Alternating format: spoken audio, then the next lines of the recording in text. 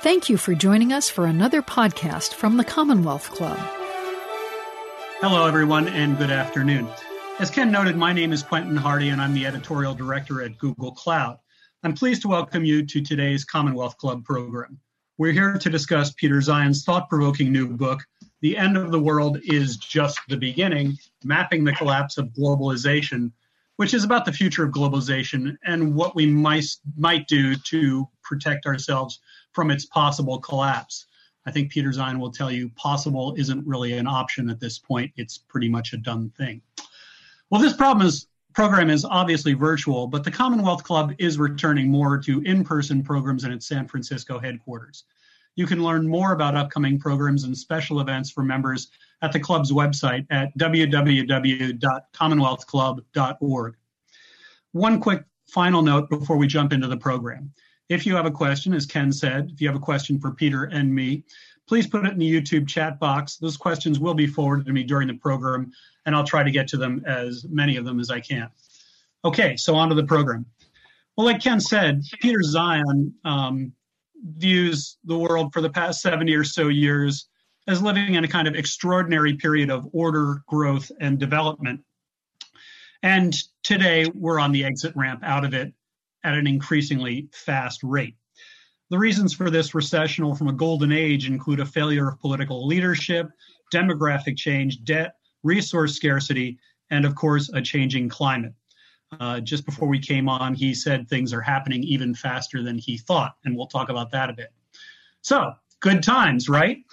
Well, he does also talk about several steps we may take to soften the blow, opportunities companies and individuals are seeing, and ways that we can adjust to a few decades of disorder before a new and very interesting new order will emerge. So let's definitely spend some time on that. Peter, welcome to the Commonwealth Club. Thanks Great to be here. All right. Well, many people term this period of the post-war into the post-World War II into the present age, the Pax Americana, when U.S. power and values dominated and that kind of percolated around the world, creating globalization. Do you think that was at the core of the good times, and what happened? Yes-ish. So what distinguishes Pax Americana from Pax Britannia and what came before is, unlike all of the Paxes of the past, the American period was not an empire. When you're an empire, you use your military force to force your way upon the world and extract economic concessions. You establish customs units, you skim off the top. The United States didn't do it that way because the United States wasn't interested in the economic side of dominating the world. We saw it as a security problem. At the end of World War II, we found ourselves facing down the Red Army a continent away, and we knew in order to contain it and beat it back that we needed to have a deep roster of allies who were willing to be cannon fodder in the case that there was a new war. And so we bribed them.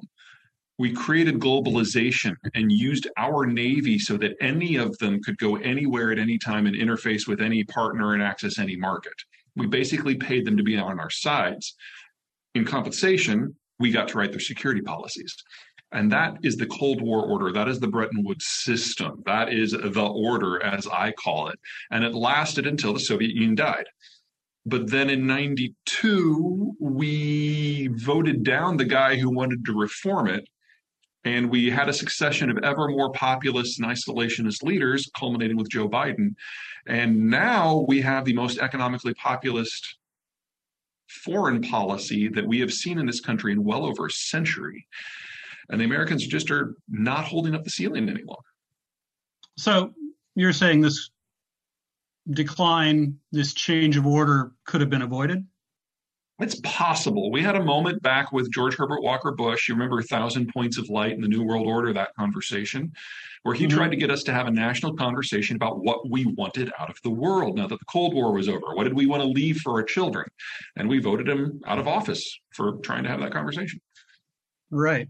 So all orders change, all things pass. Were we doomed to fail here? Because you do talk about the demographic and resource changes that the world has undergone during the this period of American order.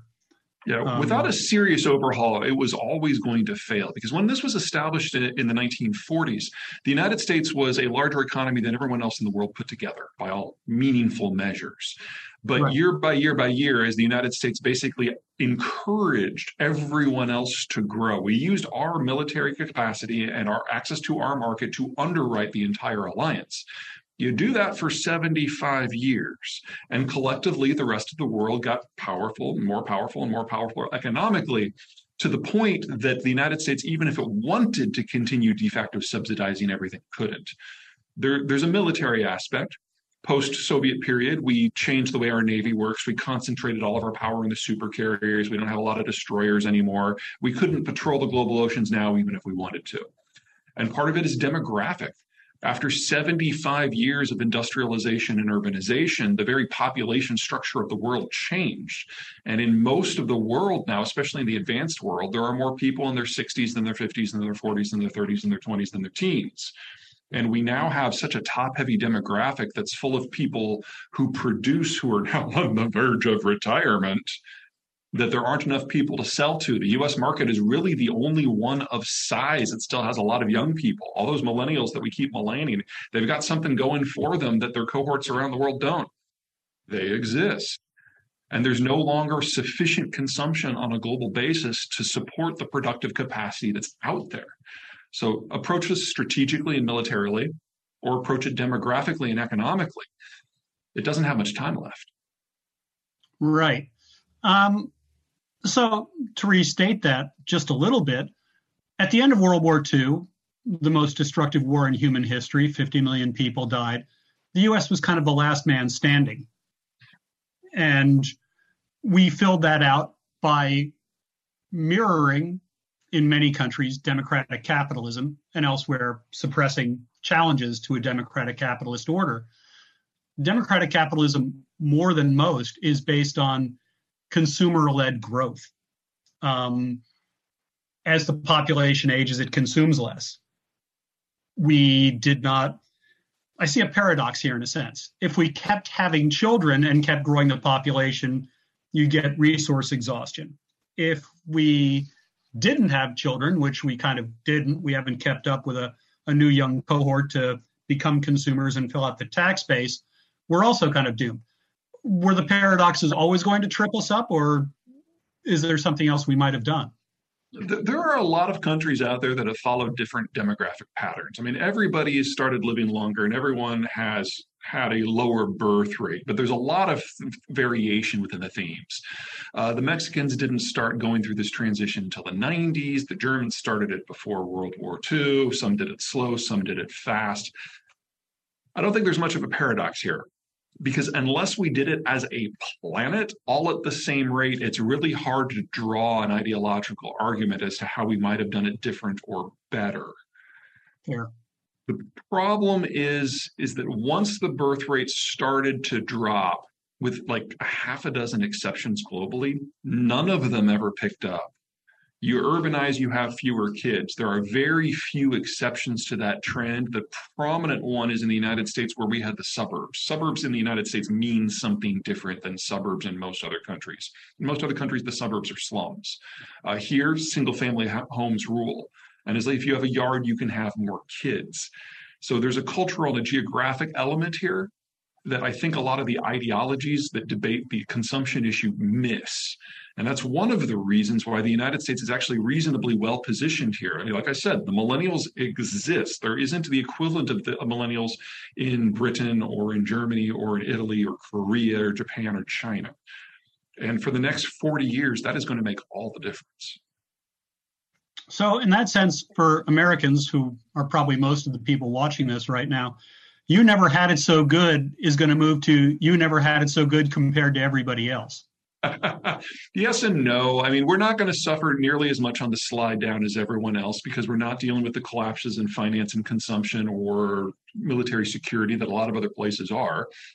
But at the same time, we're looking at, in the next few years, at the Chinese and the German systems dissolving as economic players. That means that if we want to have manufactured goods in North America, we have to build them here, which means we need to roughly double the size of the industrial plant. Will that be inflationary? Oh, yeah. but it will also be the greatest economic growth story in the history of Canada, Mexico, and the United States. Record growth is not something that scares me. I can't figure out if you're positive or negative. It's so great. That's fair. You can't either.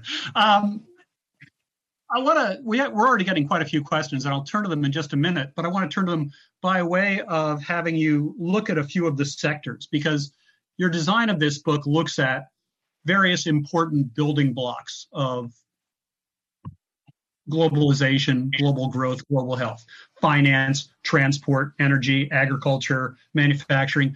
I don't want to go too far into the weeds. People can read the book for themselves. But what are some of the most important of those aspects, and which ones will have the greatest shocks to the system, you think?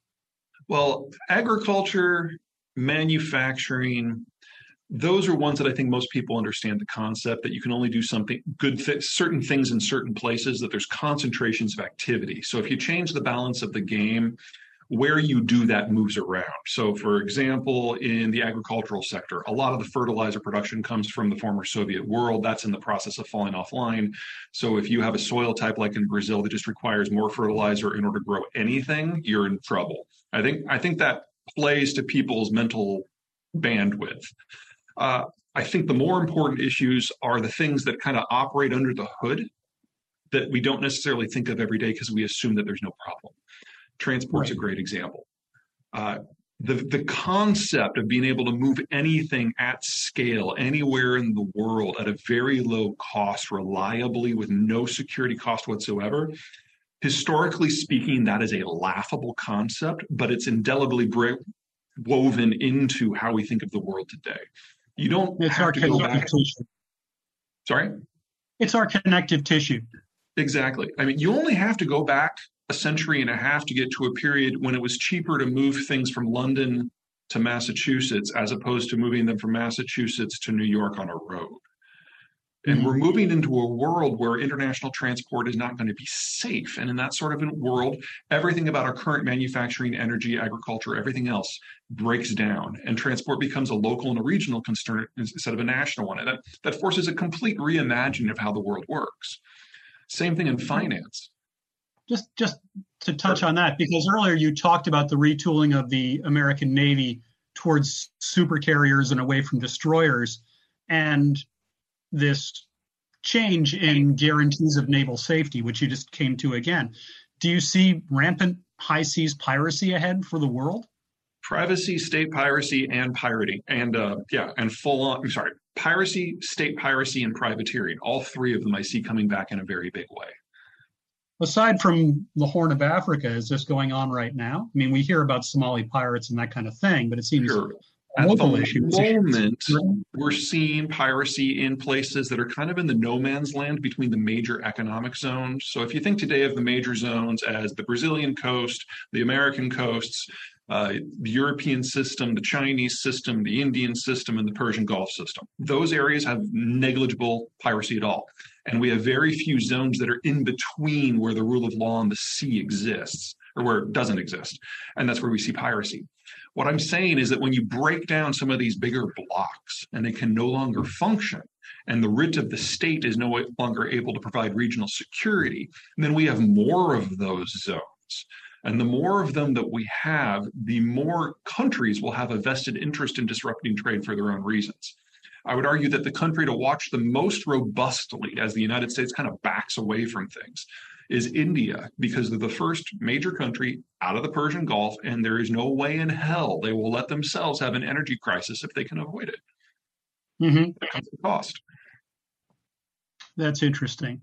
Let's move to a lot of these questions, or take a break for a few anyway. The first one is about energy, specifically oil. It says, earlier, Peter predicted Russian oil exports would be nil by now due to a loss of Western parts and technology, and inability to export what it pumps fast enough to maintain pipe flow. Yet oil flows on. How is that possible? So the specifics of the forecast is that we were going to have a disruption either due to war or to the sanctions that were going to force the Russians to basically export less. And as pressure builds up in the pipe, back to the permafrost, that the wells themselves would freeze shut because the water that comes as a byproduct would freeze within the pipes and bust them from the inside. The reason that hasn't happened is that original pulse that slowed the exports was not sufficient in size. The Russians were able to shut in wells in non-permafrost zones, specifically Tatarstan and Bashkiristan, and so they only shut in about 1 million barrels a day for about 6 to 8 weeks, and then were able to kick that back up again. I would argue that this is still going to happen. It's just going to take a little bit longer. The specific issue to watch for is on January 1, the sanctions regime on maritime insurance expands from any Russian flagged vessel to any vessel carrying any Russian cargo. That, combined with the oil price cap that the Europeans are about to adopt, is probably going to lock in at least 2 or 3 million barrels a day, and that's more than enough to cause that pump freeze. And once that happens, that stuff is offline for decades. Okay. Next question. Do you think Iran is going to escalate the drone attacks on the Persian Gulf? And if so, how soon? This actually opens up a whole area because... Oh, yeah. It's like there's a whole hornet's nest there. Well, warfare, robotics. We don't staff wars with lots of young men, perhaps because we don't have them, perhaps because they don't want to fight. But war has become cyber, robotic, drone-based, another form of robots. Start with Iran and talk about the changing nature of warfare as you can. Well, I would start saying that the Ukraine war is proving that boots in the mud are still absolutely critical. It's just that there's more pieces in motion right now, of which drones are part of the landscape. So don't write off Iran's ability to actually throw people at a problem here. However, I would argue that if we do get to the point where the Iranians feel this is a good idea, keep in mind that with the United States largely not present in the Gulf anymore, the onus will not be on the United States to do something. The onus will be on the Saudis to do something.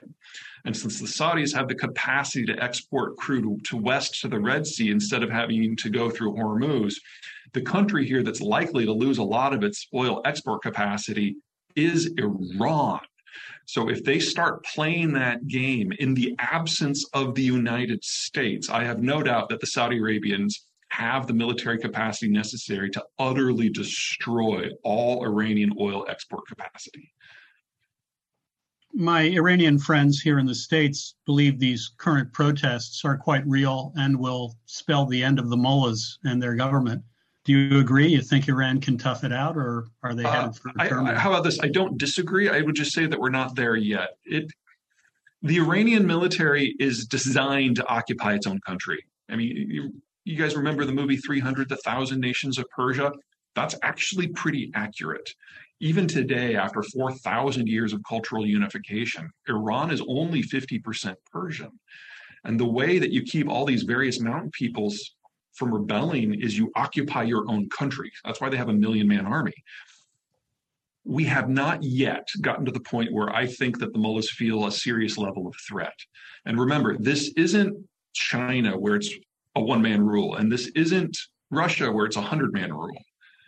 This is a rule of a religious class that has over 10,000 members. The degree of resistance that would have to boil up to wipe this government away is extreme. So extreme that we've only seen it once in the last few centuries. And that was when the Shah fell, and the Shah didn't have a 10,000 deep bench. So I don't want to say this can't expand to that. It very well may. But right now, I do not see a lot of lights flashing yellow, much less red. I'm going to try and group these questions a bit. So I've got another energy one here. What about the natural gas fields in the Netherlands? Couldn't opening those fields up solve the German energy challenge? According to the Dutch, if you take much more natural gas out of that, they're going to have flooding.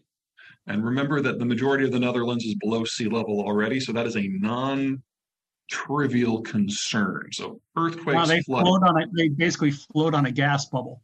Right. So they're very nervous for a number of reasons about playing that card. Now, the North Sea overall is a better play, and the Norwegians are doing everything they can to increase output as much as they can. But even if you open the Dutch fields all the way, you're probably only going to solve about 5 to 10% of the problem. I mean, every little bit helps, but that's marginal. And let me make a case here. Are renewables, alternative energy sources, wind and nuclear and solar interesting as part of the overall energy picture in a way they weren't before? There's a loaded question. I'm a big fan of solar and wind in places that are sunny and windy. There are not a lot of those in Europe. Okay, that's done then. They're going to need oil. It's not just oil, because oil, people forget that oil and natural gas are the internationally traded fossil fuels. Yes. The ones that are relatively low carbon. What we're seeing Europe doing is going en masse back to wood and coal. In fact, about 70% of the electricity that was generated in Germany this last month was coal and lignite.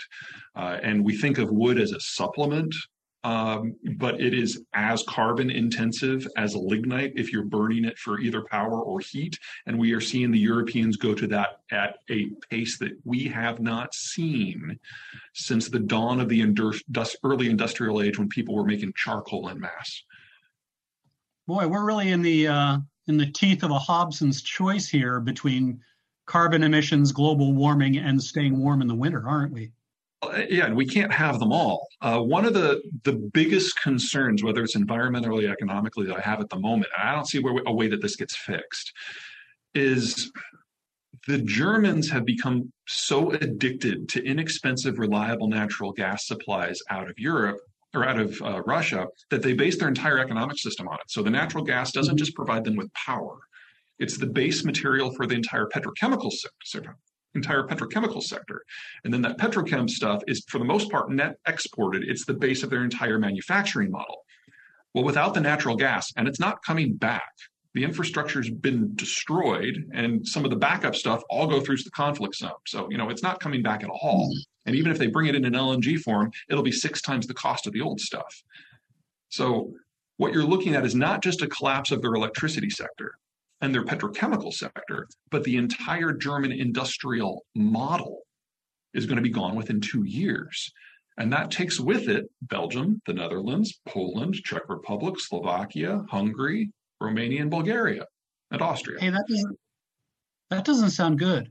No, it's not good. Whenever the Germans get a little nervous about resources, yeah. Now, whenever the Germans get nervous about economics and energy, shit gets real in Europe really fast. I'm not saying they're going to march on Moscow, but for Germany to survive as a modern economy, it will have to have a radical political shift. That rarely goes well. Okay. I'm loving this. Let's change gears just a little bit and go into the technology sector. Please discuss your views of the transformative influence of U.S.-driven technology developments on globalization. Let me, tweak that a bit. Do you think the U.S. will have technology leadership 5 and 10 years out? Like technology leadership compared to the rest of the world? Well, that's what makes you a leader, I guess. Okay, I just want to make sure that's where we were going. Yes. The bottom line is the American educational system is broadly okay. And while we are facing a financial crunch from the retirement of the baby boomers, we have a replacement generation coming in. So the volume of the capital that is available to pursue technological leads still exists, even if it's going to be constrained and more expensive. The bigger problem in the United States is that the millennials are aging out. And, the millennials are now entering their mid-40s. And you need a lot of people in their 20s who are unattached, who can network together with a lot of capital. That's how you get broad-based technological advancement. And we're losing pressure on both of those factors, but they're being obliterated everywhere else. So I would expect the overall pace of technological advancement globally to slow considerably. And the technologies that we do pursue are going to be ones that are pretty close to being operationalized and prototyped already. We're just not going to have the capacity to go for the broad base anymore. And we're already seeing that in Silicon Valley with the liquidation of a lot of the staffs at most of these big tech companies. But compared to everyone else, we're still the by far the tallest of the midgets, if you will. And the millennial class in the United States is larger than the millennial class in the rest of the free world combined. And even though the boomers are retiring, we have the least distorted demographic structure of all of the free world. And so we will still have more capital available. So a slower pace, fewer breakthroughs, less broad-based progress, but it's all going to be concentrated here. Now, we have seen somewhat in the past administration and even more in this one, an effort to bring the semiconductor manufacturing back. Do you think that is significant? Do you think that is a harbinger of technology manufacturing and manufacturing in general coming back into the United States? It is significant. I don't see it as a harbinger because it's actually a unique case, which makes it worse than normal manufacturing. So let me kind of rattle through this. Not all semiconductors are created equal. The semiconductor you put in your smart light bulb is not the same thing that is in your cell phone. Cell phones, satellites, large-scale power management systems, servers, computers, those are the high end. And we do that better than anyone else. By value, we produce more semiconductors than everyone else in the world put together. And the competitors in that space are Japan, South Korea, and Taiwan.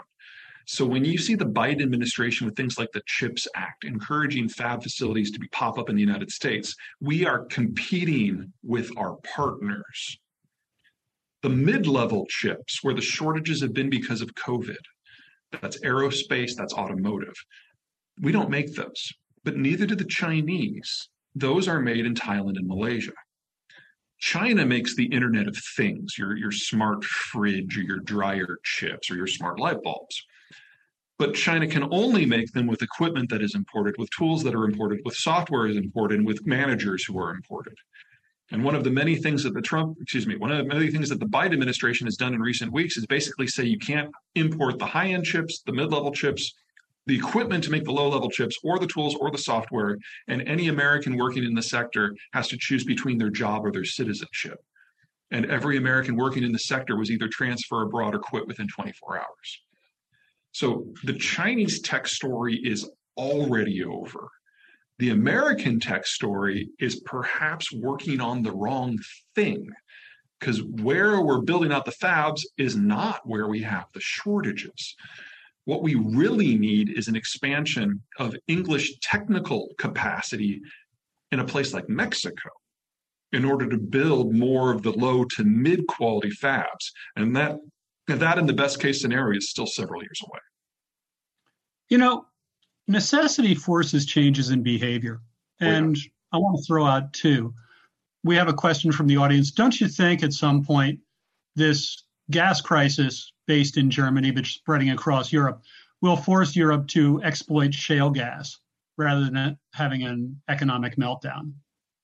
I'm sure that they're going to tinker with it. The problem that we've seen is, let me back up. So back in 2013 when I wrote 2014, when I wrote The Absent Superpower, which was the shale-based book, I had a map that showed where all the world's petroleum-rich shales were, and they are all over the place. And the concern at that point was like the best shales that were in Europe were under population centers, whereas the best shales in the United States were in North Dakota and West Texas. So for us, they were proximate to population centers, so transport wasn't too big of an issue, but neither was annoying the neighbors. You're not going to frack at the Louvre. Now, you have an energy crisis, everyone goes back and reevaluates. The problem is, in the 10 years since that book came out, people have poked sticks in the ground to see whether this stuff is commercially viable or not. And in most cases, it's not. The shales are deeper, they're smaller, they're thinner, and they're not as petroleum dense. So if you took the amount of money that it's taken to get the United States where it is right now and spend exactly the same amount in Europe, assuming they had the cash, which they don't, you would probably only get 1/6 as much petroleum out. Yes, so and it must also be, It might help, but not by much. It must also be stated that projects like this, deep water ports, assembling navies, they take finance, they take project management, they take regulatory approval, then you got to run pipes, then you got to dig holes, then you got to get, it's years. It's years to get to that. Like if they decided to drill the Louvre tomorrow, it would still be 3 or 4 years, which you consider a fairly critical time. Yeah. Now, necessity is the mother of invention. And when you're under pressure and the lights start going out, you will break your own rules in order to make sure that people don't starve in the dark. But there's still physical limitations, even if the permitting goes away. Right. Now, the other half of necessity I wanted to touch was migration. I realize I'm speaking to a Canadian who lives in Colorado, so biased aside.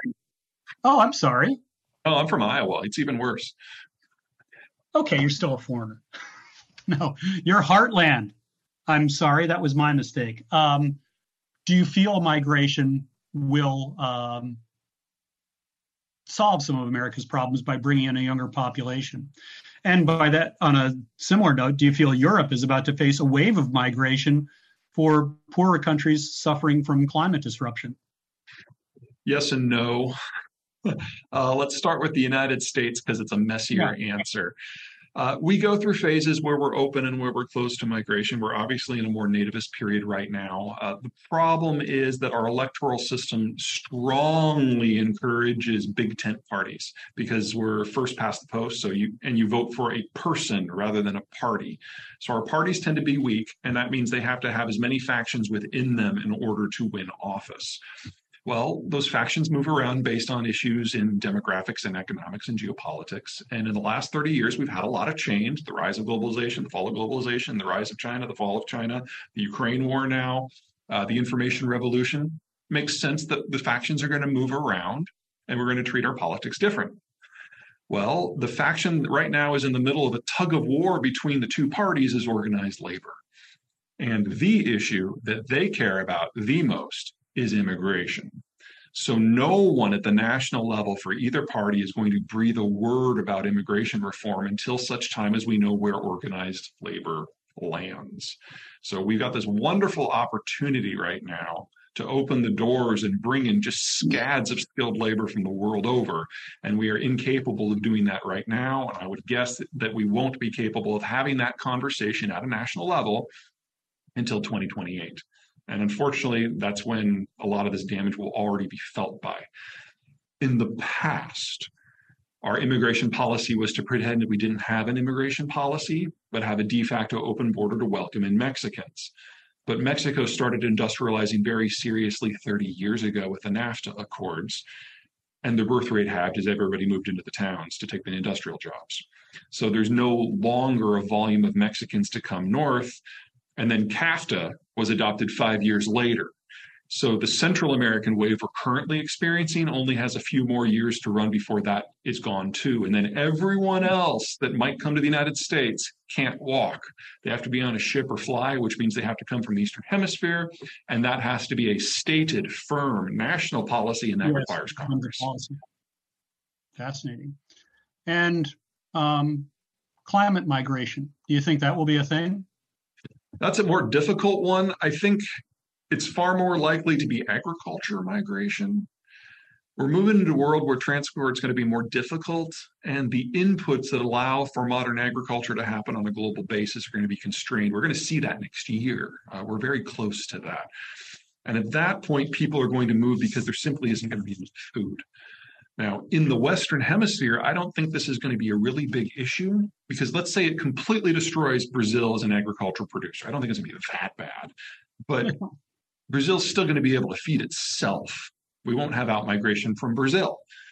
Most of Brazil's agricultural sales go to the Eastern Hemisphere. So this is an Eastern Hemispheric problem. And if you are in China or Southeast Asia, there are too big of mountains and too big of deserts and too big of jungles between you and anywhere you might walk. So you can remove East Asia from that math as well. What we're really talking about here is Central Asia and Africa. And all of those people would go to the Russian space and to the European space. And say what you will about the Europeans, they have been very creative with finding ways to stop those movements. So do I think it's going to be an ongoing issue? Yes, but I don't think it's going to define the politics of these countries. Okay. Let's turn to China, which could easily fill an hour on its own. Sure. You see it already in crisis, already on the decline. already bordering on a kind of catastrophe. Is that a safe assumption? Safe. Okay. Go through that. Why do you think Sure. that? So the demographic situation is the worst in world history. And the Chinese are in the process of updating their data. And they're now admitting, like, since the book came out, they're admitting that they overcounted their population by in excess of 100 million people, all of whom would have been born since the one-child policy was adopted 40 years ago. Yeah, so we're already looking at a demographic structure that's not even in decline. It's in full collapse, and there will not be enough people aged 40 and under in China by 2030 to maintain any version of any economic system that we have yet to dream up in our heads. We don't even have a theory for what this might look like. Closer to home, we expect the energy flows from the Russian space to be disrupted. The Chinese are the ones at the end of that chain. So they're probably going to have to suck up the entirety of the shortage. That is more than enough to trigger something far worse than the 1970s oil crises, but specifically for China. Third, Xi has become the strongest cult of personality in human history. And he's consolidated more power to himself than any human in history, including Caligula. It's impossible now for him to get information because people won't bring it to him because they're scared of what he'll do because they don't know whether or not it's going to make him happy or sad. So he's completely isolated. And so all he's doing basically is drinking Kool-Aid. He's drinking the Russian Kool-Aid and believing them on energy policy. He's drinking Chinese policy and he's believing that China's propaganda on tech policy. And on COVID, we're seeing the whole thing starting to fall apart. What people forget about managing a system is it requires a lot of fingers and eyes. And the strength of the American system is its noise. We have a federal government, state governments, local governments, a business community, a civic community, an academic community. They all have their own sources of power, and they all have their own sources of legitimacy. And the glory and the horror of the American system is how they rub against each other and clash. That noise that oftentimes Americans think of as a negative is actually a huge positive, because it means if one of them completely collapses, the others don't. And we still have a governing system that keeps the system moving forward. Well, China has one person. It's not even the CCP anymore. They've become a cult of personality. It's one guy. The policies stop with him. And even if he was the smartest human in history, and he was not willing to shoot the messenger regularly, which he is, there is just too much going on for one guy to manage, especially in a country with over 1 billion people.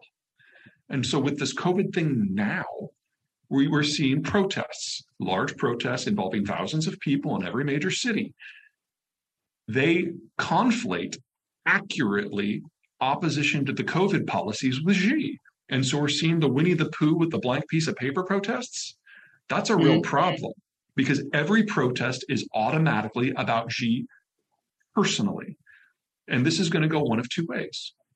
Option A, the protests continue, they spin out of control because they're protesting now literally everything. And that is national dissolution. Option B, Xi reasserts control.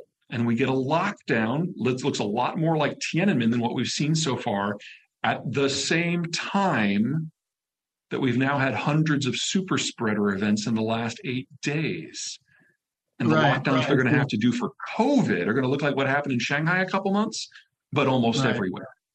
Whole lot of under-vaccinated old people, it probably won't go very well. Well, remember that the Chinese vaccines don't work at all against Omicron. So it's not just the old people that are in danger here.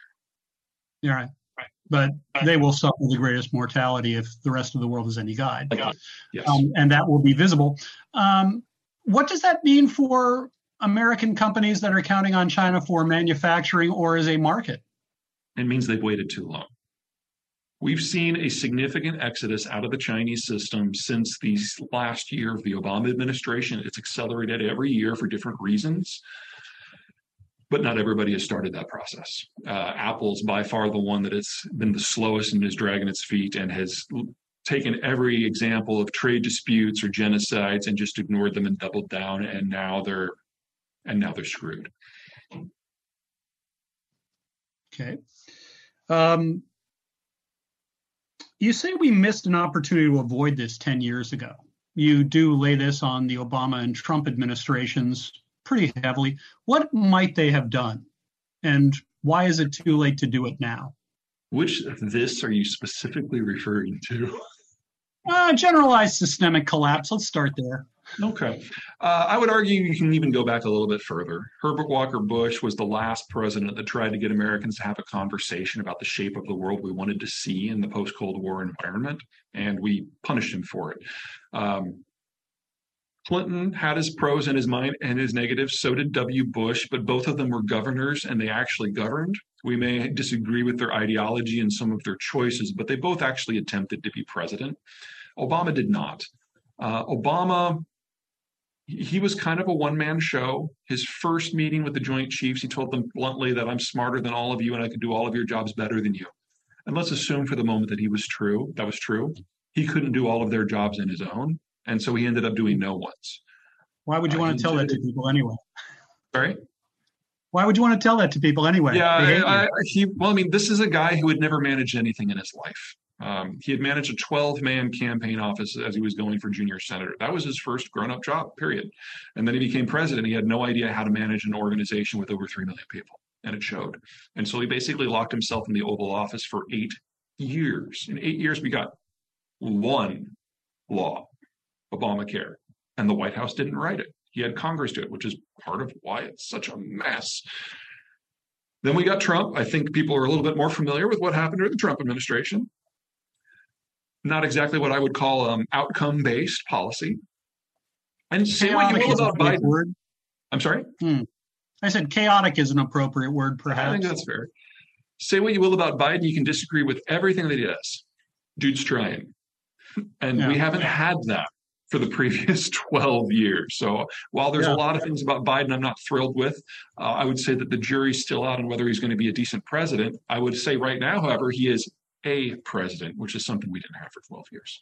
Yeah. Earlier today, Newt Gingrich, who's no fan, said, you got to admit the guy has a lot of wins.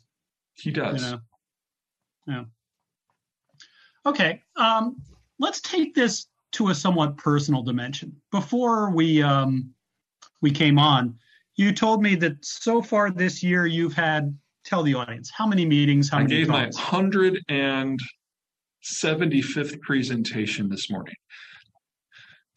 And for the most part, these are, it's a colorful life. For the most part, these are to businesses, business people, planners, opportunistic capitalists, what have you, correct? Some academics. About half of them are business associations of some form, and about a third are specific companies. Okay, well then that's my wheelhouse there. They have to make bets. They have to be optimists by trade. They have to think there's going to be growth. How do they take this news, and where do they take it once they've all gone pale and then recovered? Sure. I actually would say that for most American businesses, this is a really good story. Part of what made globalization work is that the Americans sublimated their own geographic advantages. I mean, we basically have the best part of a continent all to ourselves, and metabolizing that land has been the American story from Reconstruction until World War II. That didn't end because of World War II. So we entered World War II as by far the most powerful country in human history.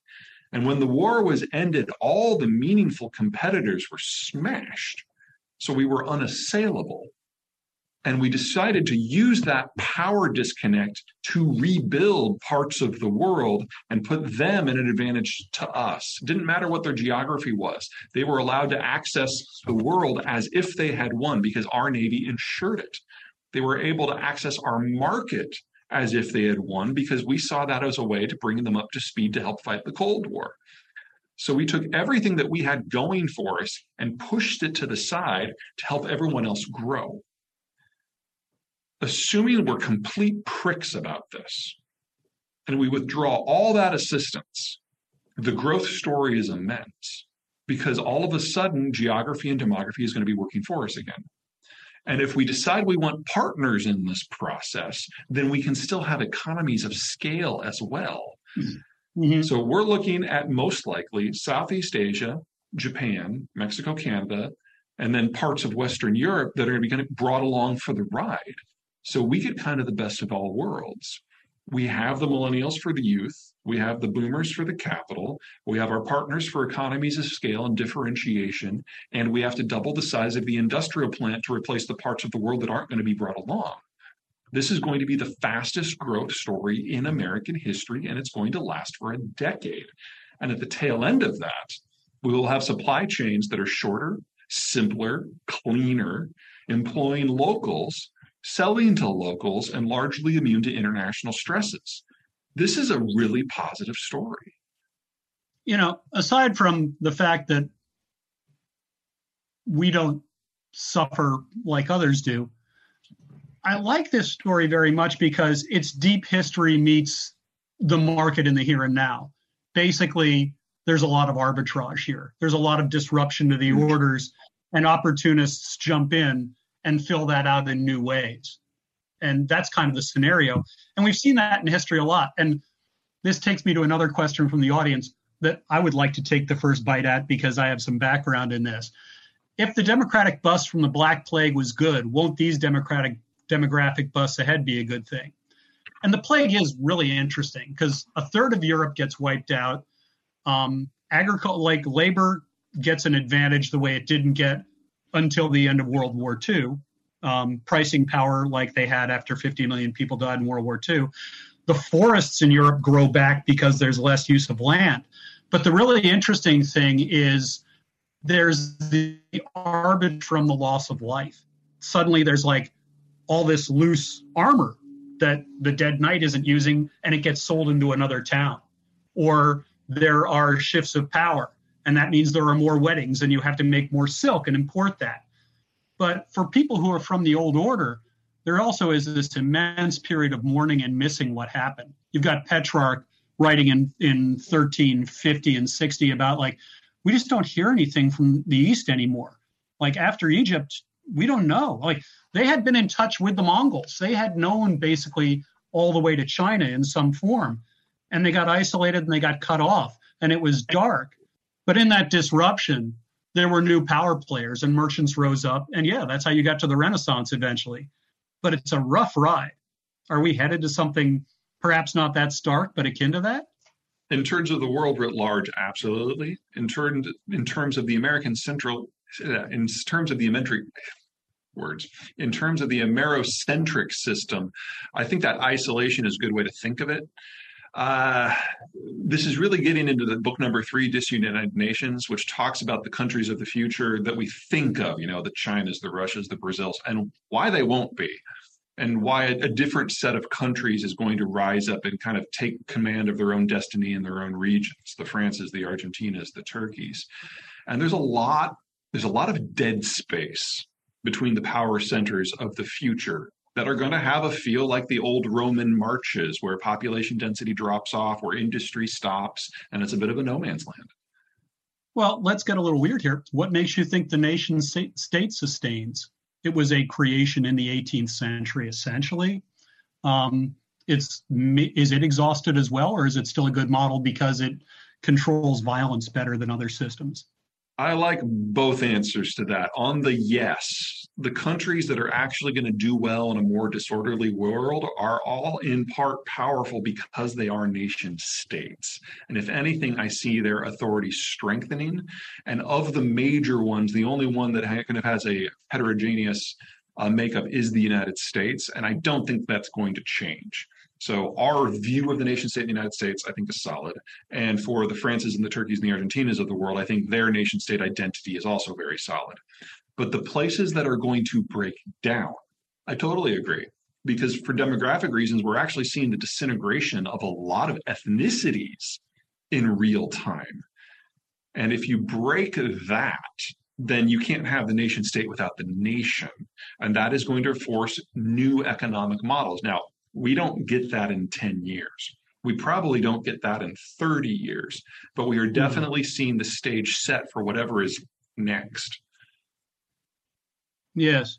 Question from the audience with that in mind. Is there anyone you think will challenge the U.S. in the next 50 years? And the answer, I would have there's said always a Japan. challenge to a dominant power. What might it look like? Sure, I would have said Japan because it was the only power that is both naval and has a zone of interest that overlap and potentially clash with the United States. But when They're all Shinzo 80 Abe, years old. yeah, fair enough, but giant fighting robots, this is Japan.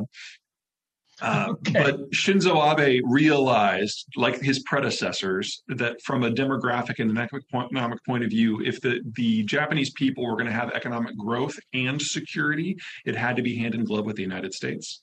So he came to the United States, he cut a humiliating trade deal with Donald Trump, and then his successor told Biden that the trade deal stands, we don't want to renegotiate it. So Japan is the only country who has seen this coming and who has anticipated what needed to be done.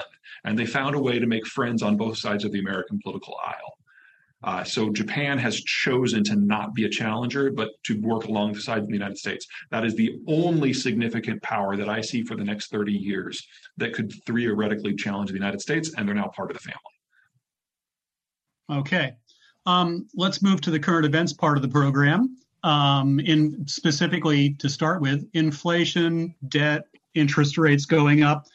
How does this is a question from the audience, how does international capital availability, controls, inflows, outflows impact your predictions for the building of a new U.S. industrial base? Sure. So let me hit this from two angles. First of all, with the baby boomers retiring, we know that the volume of domestically available capital is going to crater. It's going to drop by at least half. You're the wealthiest and you have the most free capital in your system in the final decade before you retire. On average, the baby boomers retire at the end of this year. So we're there. There's nothing we can do about that. However, the greater the shock to any individual country, the more money becomes mobile and seeks a home in a place where there's rule of law and private property rights. And so we're already seeing absolutely mammoth volumes of capital moving out of Europe and the Chinese system and specific to the United States. So for example, BASF, the world's largest chemical company, they're in the process of basically dismantling everything in Germany and moving it to Louisiana because it's their only chance to stay in business. They hope that will allow them to export enough petrochem back to Germany to keep Germany alive, but that would require an industrial build-out faster than what the Nazis did during World War II. I don't think they're going to be able to pull it off, but they're going to try. Toyota, build where you sell. Basically, we are seeing that mantra carried out by almost every European and Asian company because they realize you either move where there's markets or you die. Yes, and given the supply chain disruptions of the COVID period and given the difficulties of not having a blue water order on the high seas, you're going to see a lot more regional supply chains. And those are going to get built. Simplify your supply chains in our current environment. Yeah, there's no other. And they will be regionally oriented, possibly north-south, with attendant ports and transport built towards that as well. There's a lot of investment that will take place. Now, we can do it better. We could, for example, amend the Jones Act to improve our own internal transport system. We could help the Mexicans with a better rail network. There are things that we can do to speed this up and integrate new players. But overall, we are looking at Europe is breaking down basically in terms of a major manufacturing power. And China, honestly, it's become a bit of a race. Yeah. That's the problem with the future in a sense. It's going to show up consisting mostly out of the past. And you can't really drag it too fast unless there's a crisis. Oh, we're going to have a lot of those. I'm getting that idea from you. You know that? Further in current events, let's go to the debt for just a moment because there has been an enormous amount of debt taken on during these years of free money on an almost global basis. That's a rather substantial Holstein we have to move through the Python, isn't it? How do we get rid of all this overhang? Well, let me give you two examples, one good, one bad. First, the bad. The baby boomers are not a purely American phenomenon. They exist in most of the advanced world for similar reasons. After World War II, soldiers came home, got on with the business of their lives, had a lot of kids. There are German boomers and Korean boomers and so on. Where was I going with this? The debt overhang. debt The overhang. boomers. Yeah, okay. So we've always known that as the boomers retire globally, that they're taking their capital with them. At the same time, they're going to demand more capital from the system for healthcare and pensions. So this is a global tsunami, and it is going to be crushing. Now, in the United States, we've got the millennials to help pay for things. We have a replacement generation. So in relative terms, we know that the carry here is about a third less than what it is everywhere else. Second problem, or second good news, is that for the United States, the debt doesn't matter nearly as much. When you're the global currency, you can do things that no one else can do. One of the things we've seen specifically with the Ukraine war is that the Russians are realizing they're actually more dependent upon the US dollar now than they were before, which is hilarious because they went and they shoved $500 billion into yuan. And then when they tried to get it out, the Chinese were like, no, we don't want to buy that back. And they just lost $500 billion. There's no liquidity. So their option is dollars or euros in physical currency that they move in bricks or barter. So their efforts to move away from the American-dominated system has made them closer to the American-dominated system, and that's just a riot. Apply this now to every currency in the world. The euro and the yen, as part of the sanctions, basically signed up to be subordinate to the US dollar. So the US dollar is more powerful than it has ever been before. And if you consider that only the United States has millennials, and it's only the United States now that has demand moving forward, and so it can use normal monetary policy tools like raising interest rates. And there is nowhere but for the dollar to go but up for decades to come. And the less the U.S. trades with the world, the more attractive the U.S. dollar is as a method of exchange for everyone else, because you are less concerned that the U.S. is going to manipulate it now. And that's just the world we're moving into. I mean, it took the world over a century and a half and 2 world wars to ditch the pound because it was so advantageous. And as few people out there that love the United States, we are far more popular in the world today than the Brits were during the 1850s to 1940s. Fair. Another question from the audience, and then I'm going to move to my last question. How would you amend the Jones Act if you had a magic wand? I heard you allude to it earlier, but more comprehensively. Sure. So the Jones Act is a law that dates back to the 1920s that says that no cargo can be transported on any vessel between any 2 American ports unless the vessel is American built, owned, captained, and crewed. So you can loosen those 4 restrictions. You could say, 50%, for example. If you do something like that, you start getting a lot of foreign money, most notably Japanese money, into the American transport network. And for the cost of about $300 billion, which is 1 year of spending on our interstate highway system, you could basically replace every piece of physical infrastructure on the entire waterway network. And if we only tripled the flow of goods on the waterways, we would probably drop internal transport costs by half in the United States, and the waterway could probably support a 20-fold increase in traffic flows. So there's a lot of room here for improvement. But the simplest way to do it is to allow foreign companies to actually own some of the transport companies that are already in the United States and allow them to use their capital and technology and shipbuilding capacity in order to build out what we already have naturally. What holds us back? Remember that political question that the right. organized labor union? There we are again. Okay. Exactly. They're all union jobs right now. Let me go to my last question, which is both personal and as macro as anything we've covered today, which is a lot. You finished this book more or less January last year. Yep, then Mr. Putin moved on Ukraine. And I got to say, you did a heroic job putting Ukraine into it. But what are the lessons there are so many lessons from the Ukraine war, but what are some of the key ones for you that as you watch it unfold over this year? From my point of view, the biggest surprise is the fragility of the Russians. When you look at states that have survived as long as Russia has been around, you assume there's a certain durability. But here we have a country that keeps threatening and launching wars, that when someone pushed back, we discovered that it's a paper tiger. Not harmless by any stretch of the imagination, but utterly incapable of learning the lessons of the Crimean campaign, much less the world wars. Russia has regressed in terms of military capacity over 150 years since the Cold War ended. And it makes you wonder who else out there is not nearly as strong as we think they are. And this is not a projection. I don't know, but it makes me really, really wonder just how fast China can collapse. You remember the 80s, the CIA kept predicting how strong the Soviet Union was. And you'd give them about a C plus to a C minus on the overall verdict because it just cascaded apart in 89. Yeah, and I'm not immune to this. So I was probably one of the people in my field that was most bullish on Ukraine. And I thought this would be completely over with Ukraine completely broken and occupied within 6 months. And so all of us were laughably wrong.